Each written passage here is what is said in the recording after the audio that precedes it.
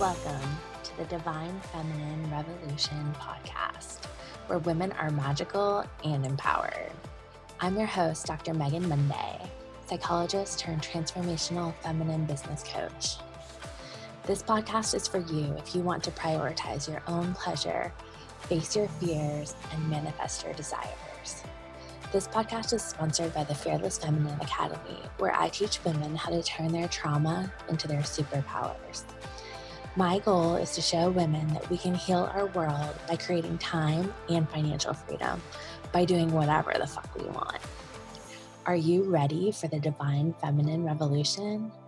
Let's get vulnerable and go deep. I'm so honored that you're here.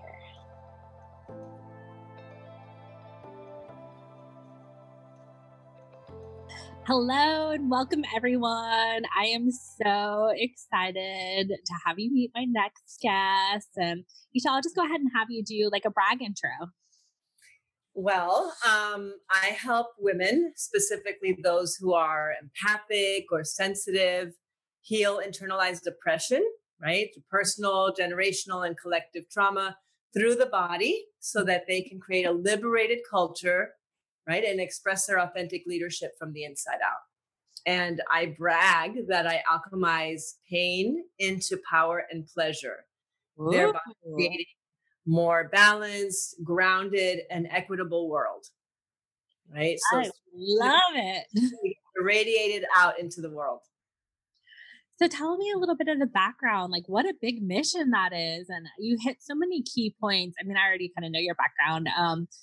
But like, I think a lot of us miss the body and we miss the pleasure piece. And to me, like, that's like the revolution that is happening to like really create that, powerful embodied presence. So like, tell us a little bit about like your journey. Like, how did you become called into this work? Yeah. Well, I grew up in Puerto Rico. So in a culture that was very colonized, island mentality, and incredibly resilient and beautiful. But there's pieces around like mindset that is very narrow and very fixed. And I also grew up in a family where, some of my best qualities, like my sensitivity or my love, my heart, my sweetness, they were either not seen or they were seen as a liability, right? So I had to kind of like harden up, toughen up to be able to deal with this, terrible world that we lived in. And I developed sort of a shame of those really wonderful qualities, and also, add on to that sort of what it meant to be, what it means to be Puerto Rican, what it means to be a woman, and all the limitations that go around that in a machista culture. And I grew up with some abuse, and to survive, I made sure that I flew under the radar. Right. So it benefited me to hide within my own family, but also socially. Right. And then, as I grew up, I reached sort of a point, like a breaking point after I had my children, and I went through my doctorate program, my psychology program. I was always interested in psychology, but when I had my children, I started to have like PTSD symptoms, and I started to get physically ill, right? So almost like energetically ill. I burnout because I was like a sole breadwinner at the time. I was in a relationship that wasn't serving me or serving my partner at the time, and I happened upon like a somatic program, like a 4-year program. And I knew, I did like an intro week, and that's like, I knew that I needed to heal. And I've been looking for stuff that involved the body, because I've been working with people and talking about their trauma, mostly in marginalized communities, and seeing that talking about it wasn't getting anywhere. So that's how the interest in the body developed more and more. And then, through this whole healing of myself, I had gone through a psychology degree, and yet I arrive in this program and I'm like, oh my God, I didn't know all of that was in there. It was just this opening. It was really like a spiritual awakening to who am I really? What are we, yeah, it brought on bigger questions. So yeah, it was just fascinating. And then I always knew that I was going to use it to help other people because I was already in that field. But just when I graduated, I also got more into anti-racism work, and I just started to flow in that direction. It's like, what is liberation? Like Mm. in my ability to feel all of my feelings or to express all of who I am, mind, body, spirit.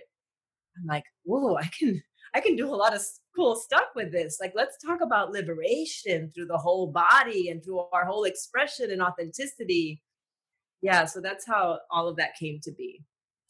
That's amazing, and I love how, you really talk about, like, your personal history and the cultural history and how everything kind of integrates, and psychology definitely has so much to learn from the healing traditions, and for me, those 2 things were fused because when I was in grad school, I got really into doing healing work like Reiki, and then we have, like, a beautiful healing center called Gypsy Hands here, and they had, like, indigenous healers would come through, like, we worked a lot with, like, the Maori healers of New Zealand, and they're all about the body and unleashing the trauma in the body. And but we're psychology, like we totally miss the body. We're all like, like head from the head up, And for me, being empathic, like I got to the same part of like burnout where Yeah. I have been doing so much trauma work with people, even though I'm a healer and I get regular healing and all this stuff. It was overload. And I think it was more like the universe saying, like, hey, like, you figured this stuff out. Now it's time to like share the message with people.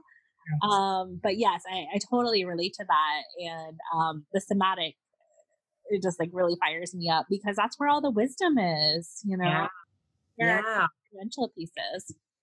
And my focus now and sort of the miracle of COVID is that like what I'm focused on now more intently is on teaching people how to heal themselves. Yes. Right? Like they're self healers. And I always knew that, but I'm being more explicit about it. Like you can do this. If you tune in with your own intuition and follow the energy in your body, you will be able to follow how it wants to be released. And so I operate as a guide to teach people how to just continue doing that. That's so amazing because, I think when we experience trauma, like whether it's like culture, like oppression, or whether it's like personal family trauma or whatever, like obviously we get sort of disconnected from the body. We a lot of times are objectified, all of these things. And it cuts us off from like trusting ourselves. So Absolutely. tell me about like how do you lead someone through that like intuitive journey of trusting themselves and healing themselves? Yeah, I think that, you know, I all the work that I do is relational, right? Like what's your relationship to grief? What's your relationship to shame? Right? And like how do you experience that in your body? Like if something's coming up, like people can say, "Oh, I have something around my heart." Okay, well, can you breathe into it? What's that like? Right? And can you have a relationship right now that is just your compassionate observer? Can you drop in a little bit more with your breath? Does it need to move around? Right? And so it's really like working in the moment, movement, breath, and voice. Like, does it have a sound? And thereby, releasing it or like just, yeah, just having a relationship with it. And when people can have a kind, gentle, compassionate relationship with their emotions, it's like, wow, I don't need to cut off from that. I don't need to stuff it anywhere. It can just be here and I can kind of love it, and so that's also like that's the process of like loving yourself. Mhm. And when you love yourself, you don't have to hide anything. It all gets to be out there. Yeah, nothing is like restricted or bad. And so I think, the healing communities and the psychology communities, I think we talk about like loving ourselves a lot.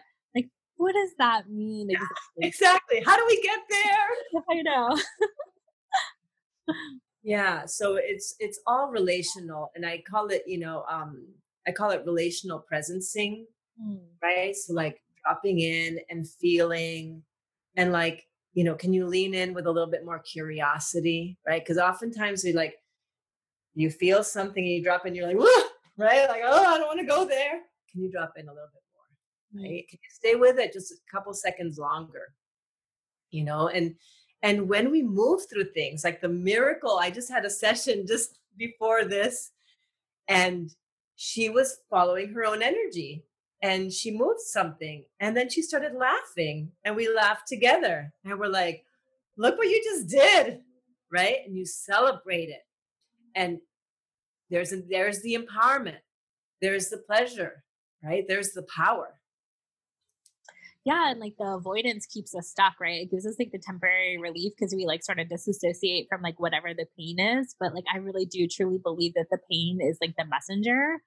Oh And my God. and you really do need like a guide to help you. It's like Yeah. when I first started to do the swamping work, like that felt like really scary to me. I didn't really want to do that alone. I Yeah. needed someone to hold space with me. And then very quickly it shifted into like, oh, okay, I can do this work. So Right. so powerful, a piece to that. Like, were you always this way? Did you have a lot of fear, or how did you build that like love and acceptance and willingness to like face these things? You know what's funny, Megan? I grew up like I had anxiety growing up, but I wasn't really allowed to feel fear because I had to be tough, Mm. which has really helped me, do things that that other people might not do. But it's my healing process has been learning how to feel fear, Mm. connecting with fear, making friends with fear. And like I often think of and tell people, like inviting people to think of fear as like, okay, so like don't let it drive the car. Don't let it drive the car. But what if it sat next to you in the passenger seat and you have your hands on the wheel and it can just be there and you can hang together, but don't like stuff it in the trunk, right? Or between the seats, but like let it be there and like, okay, like, we're here. And especially if you are in a process of expanding, fear is going to be there. It's just part of the Well, deal. Yeah. But I think for me, it's, I had, over the last couple of years, I've had to feel a lot of fear. I had a friend of mine who passed recently, and she had like a 3-year battle with a really aggressive cancer. And mm, so I was with her in like facing death, and I had to face my own mortality. And like, who isn't, most people are afraid of death, and I certainly was. And I was like, oh my God. And then Hurricane Maria, and feeling like my whole childhood was just sort of like ripped from under me, and feeling the collective grief of that, and you know, and then just on Monday, I had a tree fall on my house, love that. That and was I a hell of a session, huh? and there's a lot of stuff that I'm having to do that I'm scared of and that I don't like. And I'm just like, okay, we're going to breathe through this. We're just going to get through this one moment at a time. Right. And again, the gentle, compassionate voice of like, all right, this is scary. You hate adulting. It's fine. We're going to do it. Oh my god, that's so funny. Yeah, I think normalizing the fear part, because we all want to embrace that fearless archetype, but it's just really about like moving through the fear, and making contact with it, which I love that relational piece for you. And so Yeah. to me, that brings up like the decolonization, anti-racism work. We're going like particularly like white people are having to face like this lineage of creating this system that has been hurting and killing people for so long, like, Mhm. in psychology, they talk about like the way to do stereotype reduction is just like through contact by like getting to know Yeah. other people, getting outside of our bubble, like understanding that, my experience may be different from your experience. So, like, it seems like, that's a big piece of the work you do. So tell me all the things. Well, I think that with anti-racism work, like I do anti-racism work, and the internalized oppression piece especially.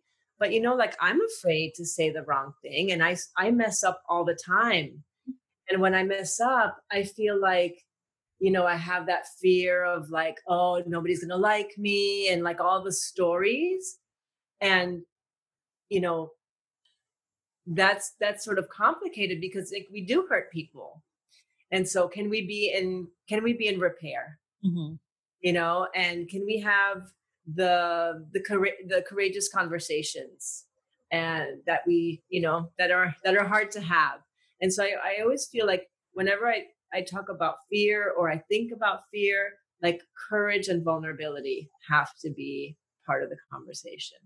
Like we have to um, be willing to be open to making mistakes and be willing to be with the stuff that make the mistakes and get messy, and because that's part of our authenticity, our humanity. And often our fears come down to, again, relational things like will people stop loving me, will I be rejected, or will I stop belonging? It gets really into some core wounding or core beliefs around relational stuff.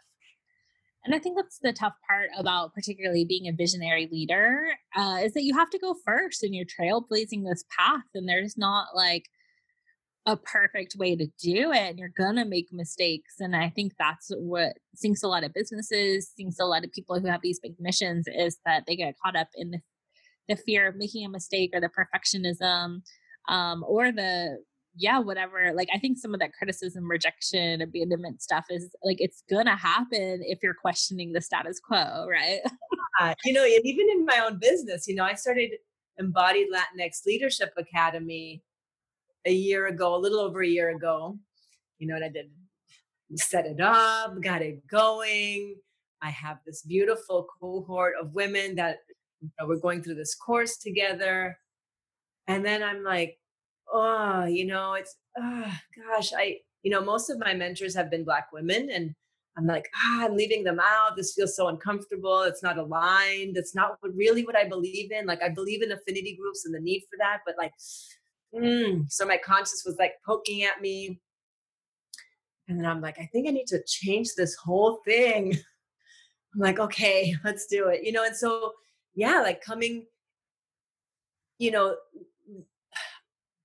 thing that I've been sitting with is like, just like when I post anything on Instagram or when I show up anywhere, when I share something or where I am in the moment, it's just where I am in the moment. And I call it revolutionary with the parentheses around the R. I love that. Is the evolution is part of the revolution. Mm-hmm. And so I'm always evolving. I'm always changing. I'm always shifting. And what's true for me today is just true for me today. Tomorrow is going to be different. And so we need to like forgive ourselves for like, oh yeah, 10 years ago I was there. And I'm not going to punish myself for being there. I'm just going to be like, yeah, that's just where you were. For the path. Yeah. And we can do that with other people too. We can say, okay, well, there you are. And, I wish you were in this place, but you're just here, and so those shifts and forgiving yourself or being gentle with yourself is all part of the process, the evolving, the shifting, the changing, the opening. I love that. Actually, when I was creating my academy, I was in like create your signature program kind of coaching thing. Yeah. And it was a high level program. And so I was like, well, what will people pay for? And I was like, it was all up here. And I was like, well, I've had good luck with like being a trauma therapist and curing panic attacks. And I'm going to make it about panic attacks. And then I got the name, which was Fearless Feminine Academy. But then it really was, I thought, God, I'm just repeating exactly what I'm like burnt out on, and so like that was just like a piece of it. But I do believe that these things like kind of shift. And for me, like the soul mission work was really to be able to like, really like strength empower women and give them permission to be seen. And so that's where I like focused really on the visibility piece, because I think we're really, especially if you are like as a woman, taught to be like self-sacrificing or taking care of everybody else. And that's kind of what happened to me. I like had achieved, I gotten all the things, I checked all the boxes, and I was like, oh, like I don't feel good with this isn't what I want anymore, and then people look at you like you're a little crazy. Yeah. I remember my husband saying to me like, well, you like have student loan payments for like 30 years. Like you can't just not be a psychologist anymore. But like, it's one of those things that like, I think we always, have this moment where we can break free of something that was serving us, but maybe no longer is. And it's not like you lose all of that knowledge. Like, It just evolves. yeah. And something you said, the visibility piece, I think is really important. Because a lot of times we have, I'll say we, not really sure who the we is. I would say women maybe. But we have, we're afraid to be seen for so many reasons, including like, the internalized patriarchy that's like, like disappear. Mm-hmm. Disappear, become selfless, right? Give so much that there's nothing left of you, like, right? Disappear. So that messaging is just like in the energy of a space. And so I have a lot of, fear of visibility. And I do like selfie work. I take juicy selfies of myself every day. It's just like, I'm here. I'm here. I'm here. I'm here. I keep showing up. And again, and it's a practice. All that we do to expand and evolve, I believe, is a practice. Pleasure is a practice, showing up is a practice. That's how I, do my work in my own life, is just practicing. I love that so much. And it makes me think of, I remember in my younger years reading a short story, and she was actually taking pictures of the different parts of herself. And it was like, she was trying to come to this piece of like, who was she as a whole, like the different parts. And so when you talked about that, it just like brought that story back to me. And I remember not like getting it at the level that I do now, but like being like, there's something to that, and a big thing for me is just that, it's like, we either feel like we've got all this baggage around like unworthiness, like I'm not enough, or when we step just past that even a little bit, then it's like, oh, I'm too much. I know, it's like, where's that line? Not enough, too much. Thin, like tightrope kind of line that leaves us in this like hyper vigilant, like I can't just be who I am. And so like I love the part where you were saying like you don't have to hide anything, and we know that like with shame, like the innate response is to hide. And a lot of us get that, especially if we've been a trauma survivor. Like we develop our intuition to stay safe, and a big part of that may be hiding. Absolutely. And even thinking about like age and visibility, right? As we age, like society just wants us to become invisible. We're not sexual anymore. We're not like even worth being around anymore. Nobody wants to see you anymore. And it's like, that's even a bigger challenge for me now. It's like, as I just I just turned 47, and I hear the voice that says like, nobody wants to see that. And I'm like, yes, they do. And I want to see me. I want to see me. I want to feel me. And so that's what kind of keeps me going. But I hear that voice. I feel the energy of that no, coming from society. And I'm just like, ignore, delete. Yeah, and visibility, like whatever it is, like if you turn on the TV, what is visible to you is like sort of creating a narrative around what's normal. And so if you just like delete out certain demographics, like age or certain ethnicities or certain people's point of views, like those become disowned, right? And then we don't know about them and we're afraid of them. And there's all these like, shadowy kinds of things around that. And so I love the idea of like putting that narrative forward. And what came to me was like, with age, what do we get? We get wisdom. And so it's like, and when people are attached to their like heritage and their culture, like that's such a huge source of wisdom. And so it's like all the different ways society is blocking us from our own like healing and wisdom, right? Right. And changing the story around what is beautiful. Mm-hmm. What is beautiful? Wrinkles are beautiful. Gray is beautiful. Even saggy is beautiful, like it all gets to be good. Yeah. I know there's this Ani DeFranco line that's something like about stretch marks, like look at the places I've grown. And I just think that's like so amazing. And yeah, I'm always saying to clients, especially around like embodied sexuality or just like enjoying the moment, is like it's not how you look, it's how you feel. And when we're so focused on the look, like that's objectification, right? Because what looks good often doesn't feel very good, right? Exactly. Yeah. And I often speak to people about the lens, right? Like with what lens are you looking at yourself, right now? Are you looking at yourself with the patriarchal lens, with the capitalist lens, right? Are you consumable right now? Mhm. Are you looking at yourself from the white supremacist lens? All those pieces matter, and so when we oftentimes, like when we're swamping, for example, there's no lens, right? At least sometimes in the moment where you are in your body, there's no lens and it feels good, right? And you forget for a moment and you're free for that moment, right? But sometimes you catch yourself and you're like, oh, there's a lens again. Oh God, I feel weird, or I look stupid, or I'm self-conscious, right? Can you divest from the lens? It's so powerful. My daughter actually, she's almost 8. Last night she was asking me to swamp, and her favorite thing to do is like to beat on a pillow, and then she goes, "Die, die, die." I mentioned this actually on another episode, so that'll be like memorialized twice. But there's part of me that's going like, "Oh my god, is this diagnostic?" And then there's part of me that's like, "Fuck yeah!" Like she's going for it. Like she's got something inside her that needs to come out, right? Yeah, and let me tell you, Megan, motherhood is a whole other podcast episode.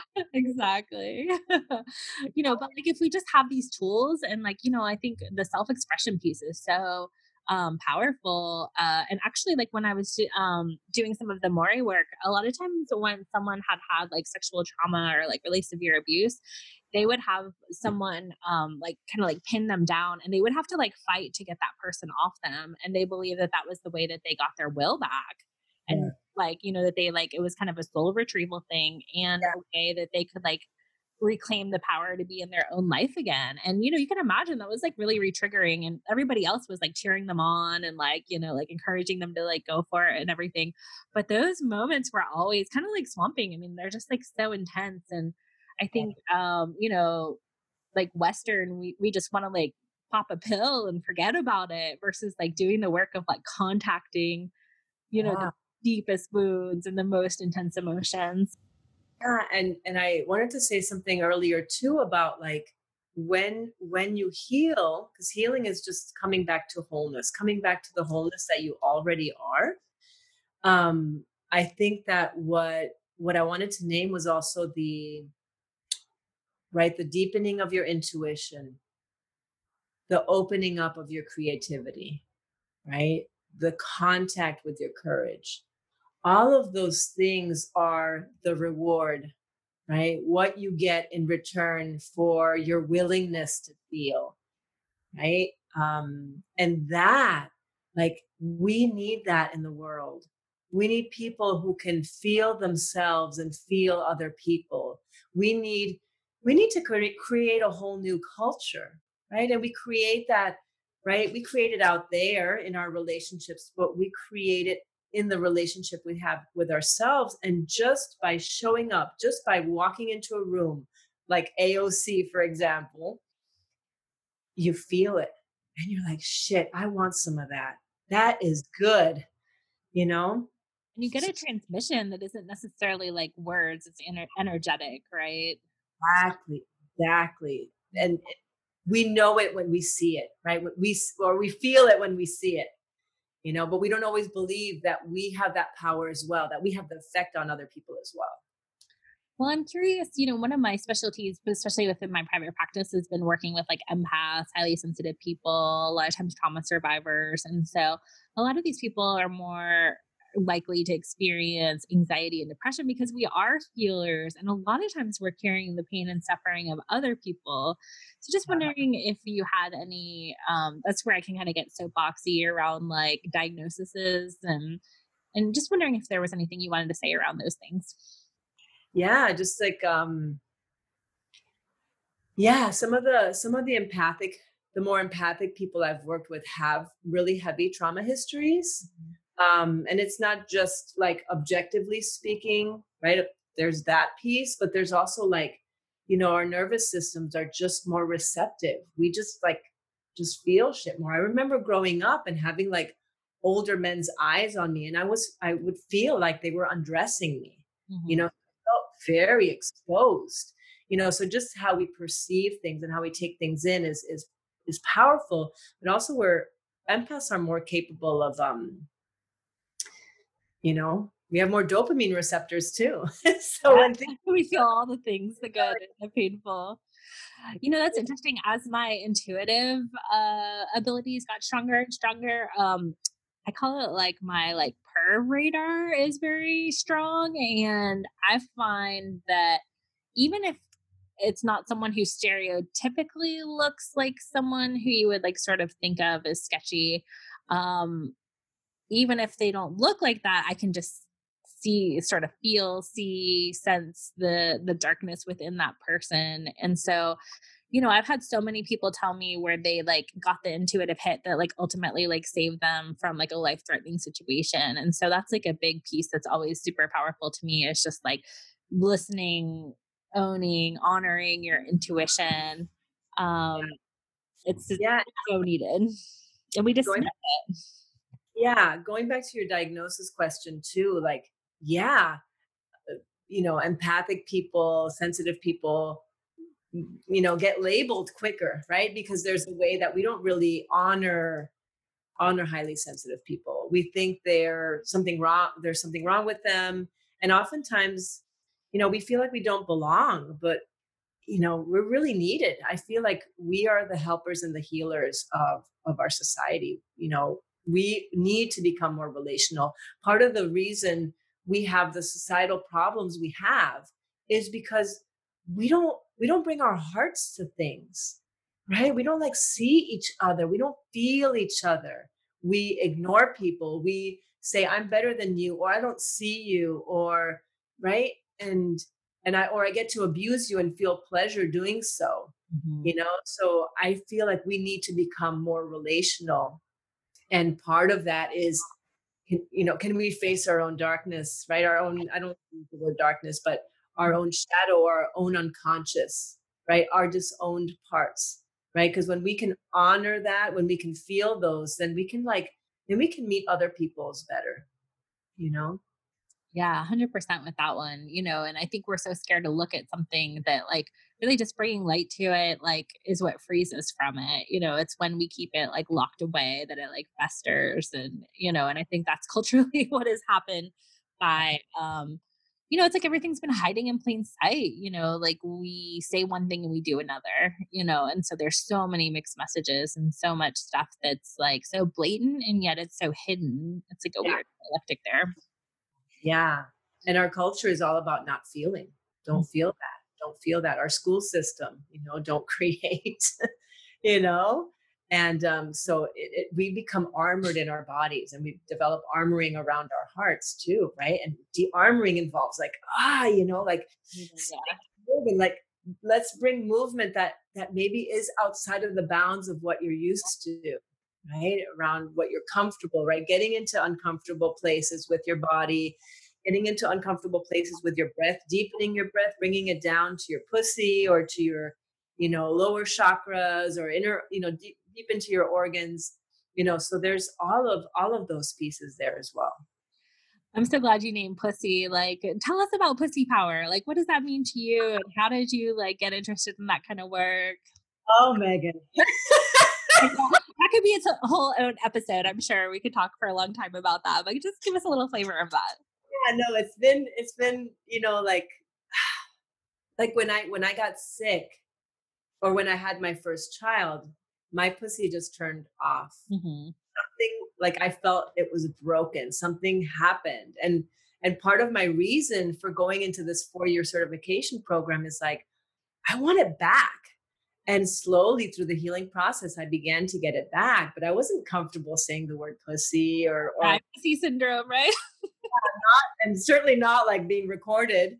But I went to I went to a Mama Gina weekend, and I remember it was just like one of the like the taster weekends. And I remember just sitting there, and like my whole brain cells like reorganizing, and I could feel all the like, and I was like, oh God, I love that.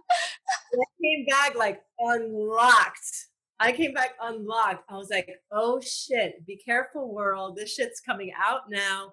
And I had already been feeling it. Like when I dance, I connect to spirit, I connect to sexuality. It's like right there. It's so easy. But then I started to connect with it more and more. And then I just got in contact with more people who were doing this work, like you and, all the people in Peace School. And it was like, it just blew my mind. And now I just like, it's my whole life. It's just like sexuality, sexuality, sexuality, or even feeling your grief can be a sexual experience. There's pleasure. And it's like, I've become like a pleasure queen. I move through my day feeling my feelings and like looking for opportunities to experience pleasure. Oh, let's light this candle. Oh, let me wash my hands with this soap. That feels good. Or this towel or this robe or, oh, my hair. Like whatever is there, I'm noticing it. I'm taking it in. I'm receiving it, so it's become a whole paradigm shift in my life. And that's why I'm like so excited about it and excited to bring this work to women of color in particular. I don't exclude white women, but I do want to give like special voice to women of color. Because I know it as a Latina or a Latinx woman, the moment we're fucking born, it's like, shut it down. Shut it down. The moment we're born. I even remember as a child, watching my cousins being born, and people were talking about the penis. Look at that beautiful penis. Nobody ever said that about a clitoris or a vulva, but it was all like exaltation of the penis. It was just so distorted and sick, really, just to be like so focused on it. But that's an exaggerated example. But yeah, that exists. That's real. And so, yeah, let's celebrate what is fluid. Let's celebrate what is in balance. Let's celebrate our bodies, our beautiful vessels, and honor even the aging process or the ways that our body change shape, how we metabolize emotion through the body. I love that you brought that conversation up because I think that's an edge for me. And I had people in my life saying like, why are you talking about pussy? Especially men, I think like went straight to like, oh, the shaming of like slut or whore or whatever you want to say. And it's like forbidden and taboo. And I think with that psychologist baggage, I was like, is this like, can I even talk about this? And my partner was like, well, like, I mean, they're sex therapists, like, who cares, And I was like, oh yeah, like, okay. But I think like it's bigger than just sexuality. I think sexuality is a huge part of it because like the kundalini and the energy and then all the like, shame and baggage and stuff that we have around that piece of it. But like ultimately it's just like about like letting it flow and be free, like you said, and like taking up the space and emphasizing the pleasure. And it's like, we can water it down and call it like self-care or self-soothe, and that's fine too. It's a little bit more like palatable that way. However, I think like when you connect it to like that creative source, because pussy ultimately is source, right? Yes, it's source energy. It's spirituality. It's spirituality. Yeah, and that's why it's so exciting because I had it was disconnected for me. There was spirituality and there was sexuality. And that whole merging process is like, woo, that is great. Yeah. And I think a lot of times what I've seen in my clients who've been trauma survivors is that either they become like hypersexual and then that creates like a whole like, relationship issues or abuse or like whatever, or they just shut it down completely and they want like nothing to do with it. And I think even if you don't have like trauma or abuse, like I think like it's just so all or nothing in the way that we view sexuality. And there is so much like, especially with American culture, like we're obsessed with it, but then we also have this like virgin whore thing around it. And so like, I think to just realize like, it's okay to feel good. It's okay to be in your body. Like that seems so basic, but like, it's really revolutionary because not many people do it. And it's like the sexuality in our culture is a distortion of the real sexuality. It's a plastic version of what we're really talking about here. Right. Yeah. And I think like I've seen some things where they talk about like pornography as like sort of an attack on sexuality because it is such a powerful experience. And so when you I think a lot of the younger generations are learning about sex through porn, and that's not embodied sexuality. Those people may not even know each other. They probably have their own trauma histories. Like that is not pleasure, especially when you add that violence piece to it, which a lot of times is sensationalized in there. And so I think people, are coming up thinking that this is what it is when it's, couldn't be further from like pleasure or like love or trust or any of the things that really go into like a deep, loving sexual doesn't even hit it. Like, trusting, Right. intimate relationship. Yeah, most people, and myself included, have their hearts disconnected from their pelvises. Mm-hmm. So it's like this is what we're working on in the body, is uniting the two, and they unite at the solar plexus in the personal power center. Love that.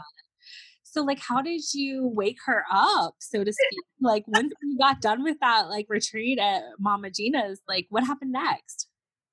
It was just a curiosity, and more reading and more connecting with women who were connected to their pussies. Mm-hmm. I mean, what are you doing?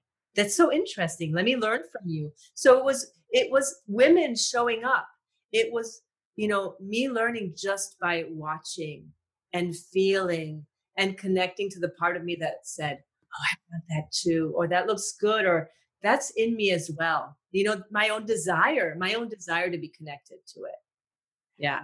It's been so powerful as I've been doing these interviews. I've done several like right in a row. And it's like, I see these like really big pieces of my own mission and my story and my work. And when I see it, like I can see it so clearly in you, and then it gets mirrored back to me. And it's just like, that's the power of like groups and community and these like experiences, is that like there is strength in numbers. And it's like, well, if she can have it, like, okay, I see something in her that I want and I get triggered by it. If I can instead just go like, okay, I'm triggered because I want that. And so like, instead of tearing that down, I'm going to say like, hey, how do I get some? Right. And people often like they shut down their envy or their jealousy. I was like, no, get curious about that. What's in there? Right? Is there a desire in there? Is there a need in there? Right? There's always something underneath. You're not a bad person for feeling what you're feeling. There's always something in the deeper layers. So deep. So like, what do you think is like a good tip to help people go deep? A tip to help people go deep. For me, it's the curiosity piece. Mm. We're not taught to be curious about our emotions, right? It was like, oh yeah, I feel that. Or we say, yeah, I feel that. And then we go away and we leave ourselves immediately. We're avoidant. So the curiosity, it's a combination of curiosity and staying.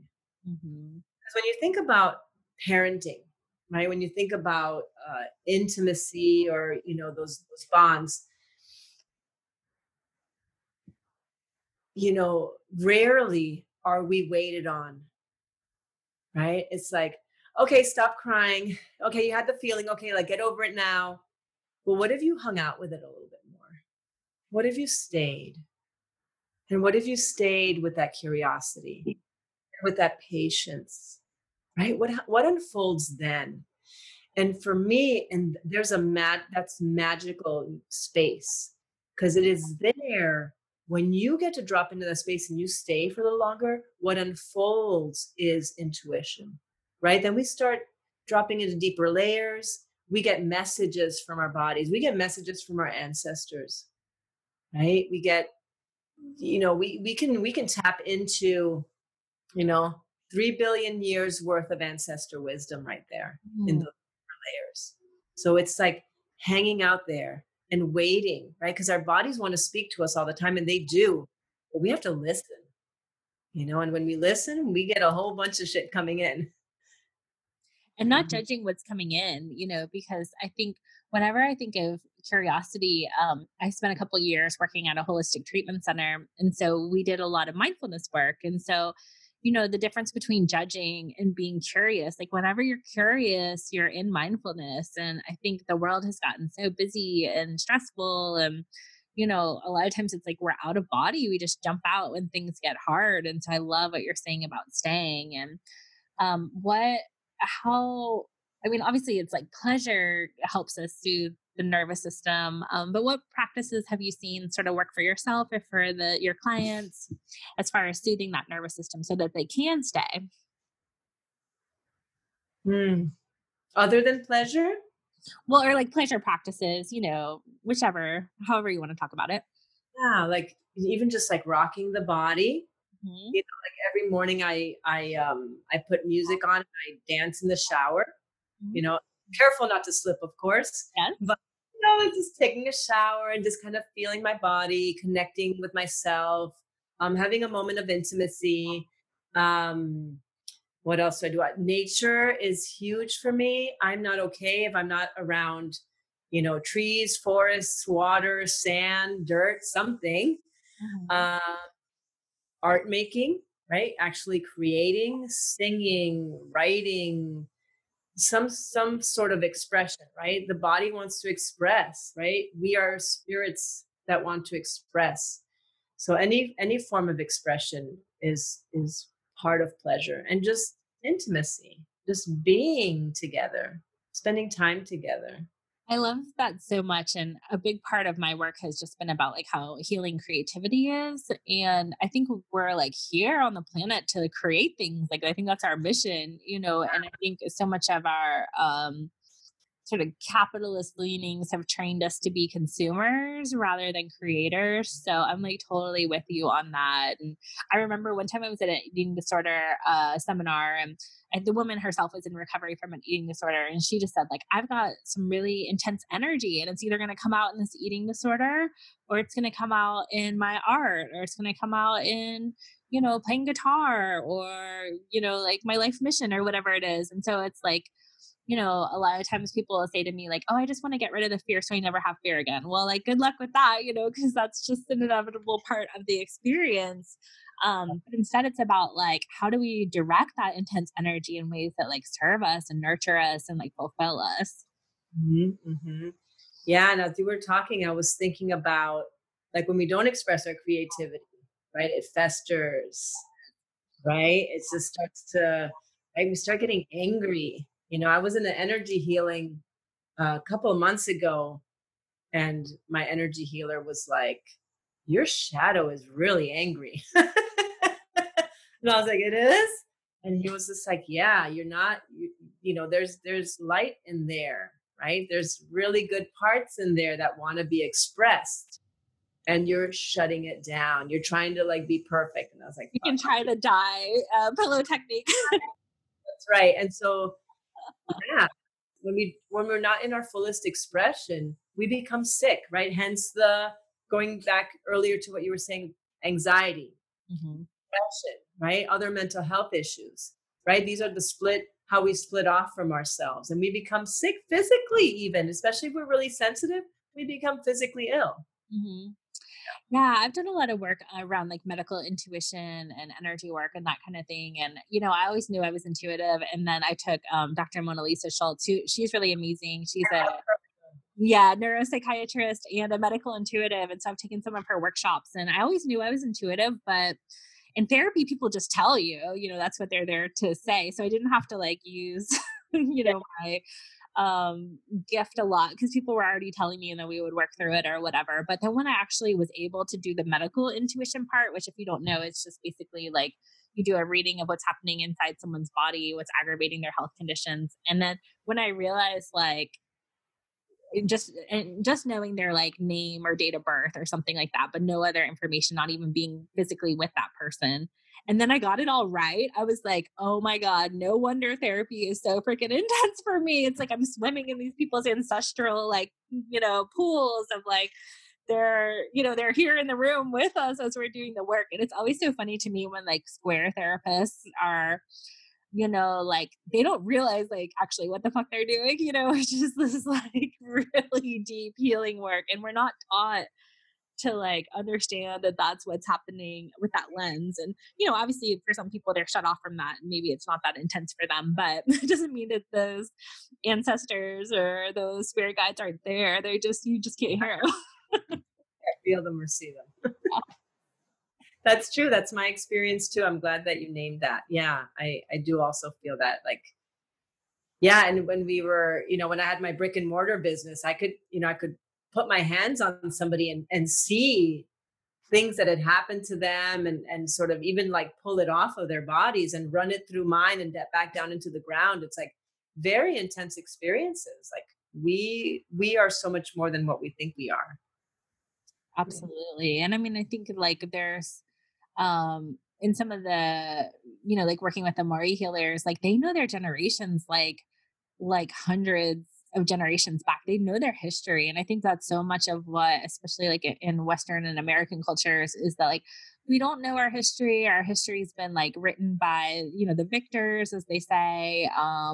Where a lot of times we don't know more than just like our grandparents. And so like I think that, when we lose that sort of like tribal sense, that ancestral piece, like we're just so much easier to control and we don't know who we are. And we don't know what's like floating around in our lines. Yeah, yeah. And just before we go, with the ancestor piece, our ancestors didn't get to do any or do much healing work, and there's a pile on, like a compounding of trauma. Mm-hmm. We're here now. We have this luxury. We have the luxury of having information at our fingertips about healing. And I know that when I've done healing work and I've sort of connected with them as I'm doing the healing, I see them clapping. Yeah. They're just like, yeah, go girl, do it. I feel that. And so I really feel, this part of my drive to bring this work to people is like, this wants to happen. This wants to happen. Yes. And the healing can go backwards and forward. So like, for example, if you do Reiki, there's like an interdimensional, like you can do distance healing. You don't physically have to be with the person. You can heal the past, you can heal the future. And so I think it really gives us like a sense of agency that most people don't have, in the sense of like, for example, like with anti-racism, like, oh, well, I didn't own slaves. Like, what does that have to do with me? Which obviously is like very myopic and wrong. But like, when we can heal those things, obviously, by like, fixing it for the future so that people have reparations and they can restore their safety and they can do this ancestral healing. But like it is all connected. It's like it is one big like kind of time loop. And so we can access those things and we can heal on a level that like it is hard to fathom.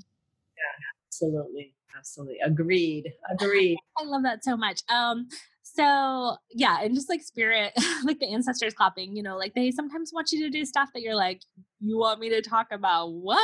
Like you want me to show up in this way? And so I think intuition is not logical, analytical in that sense. And so like developing that self-trust and the ability to self-soothe.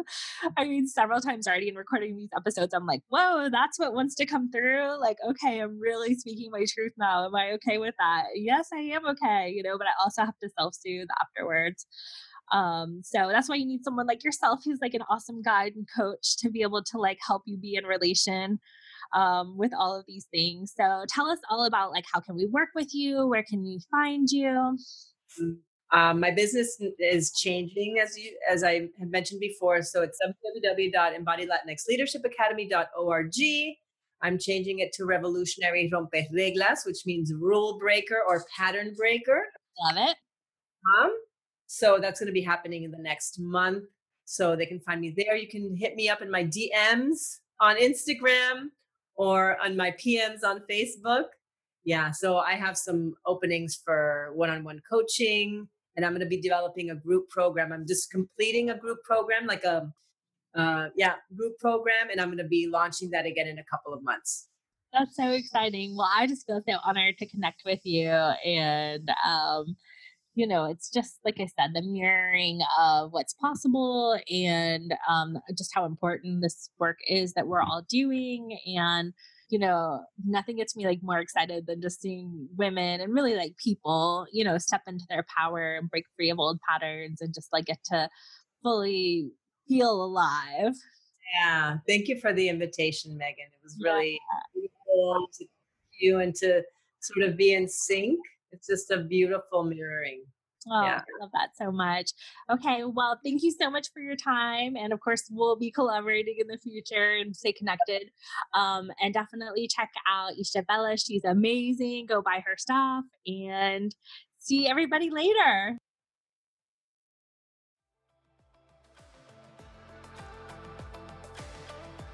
Thanks for listening to the Divine Feminine Revolution podcast. Make sure to subscribe and leave a 5-star review. Want to keep the conversation flowing? Find us on Facebook at the Divine Feminine Revolution Facebook group, where revolutionary women gather to listen to their hearts, monetize their gifts, and change the world.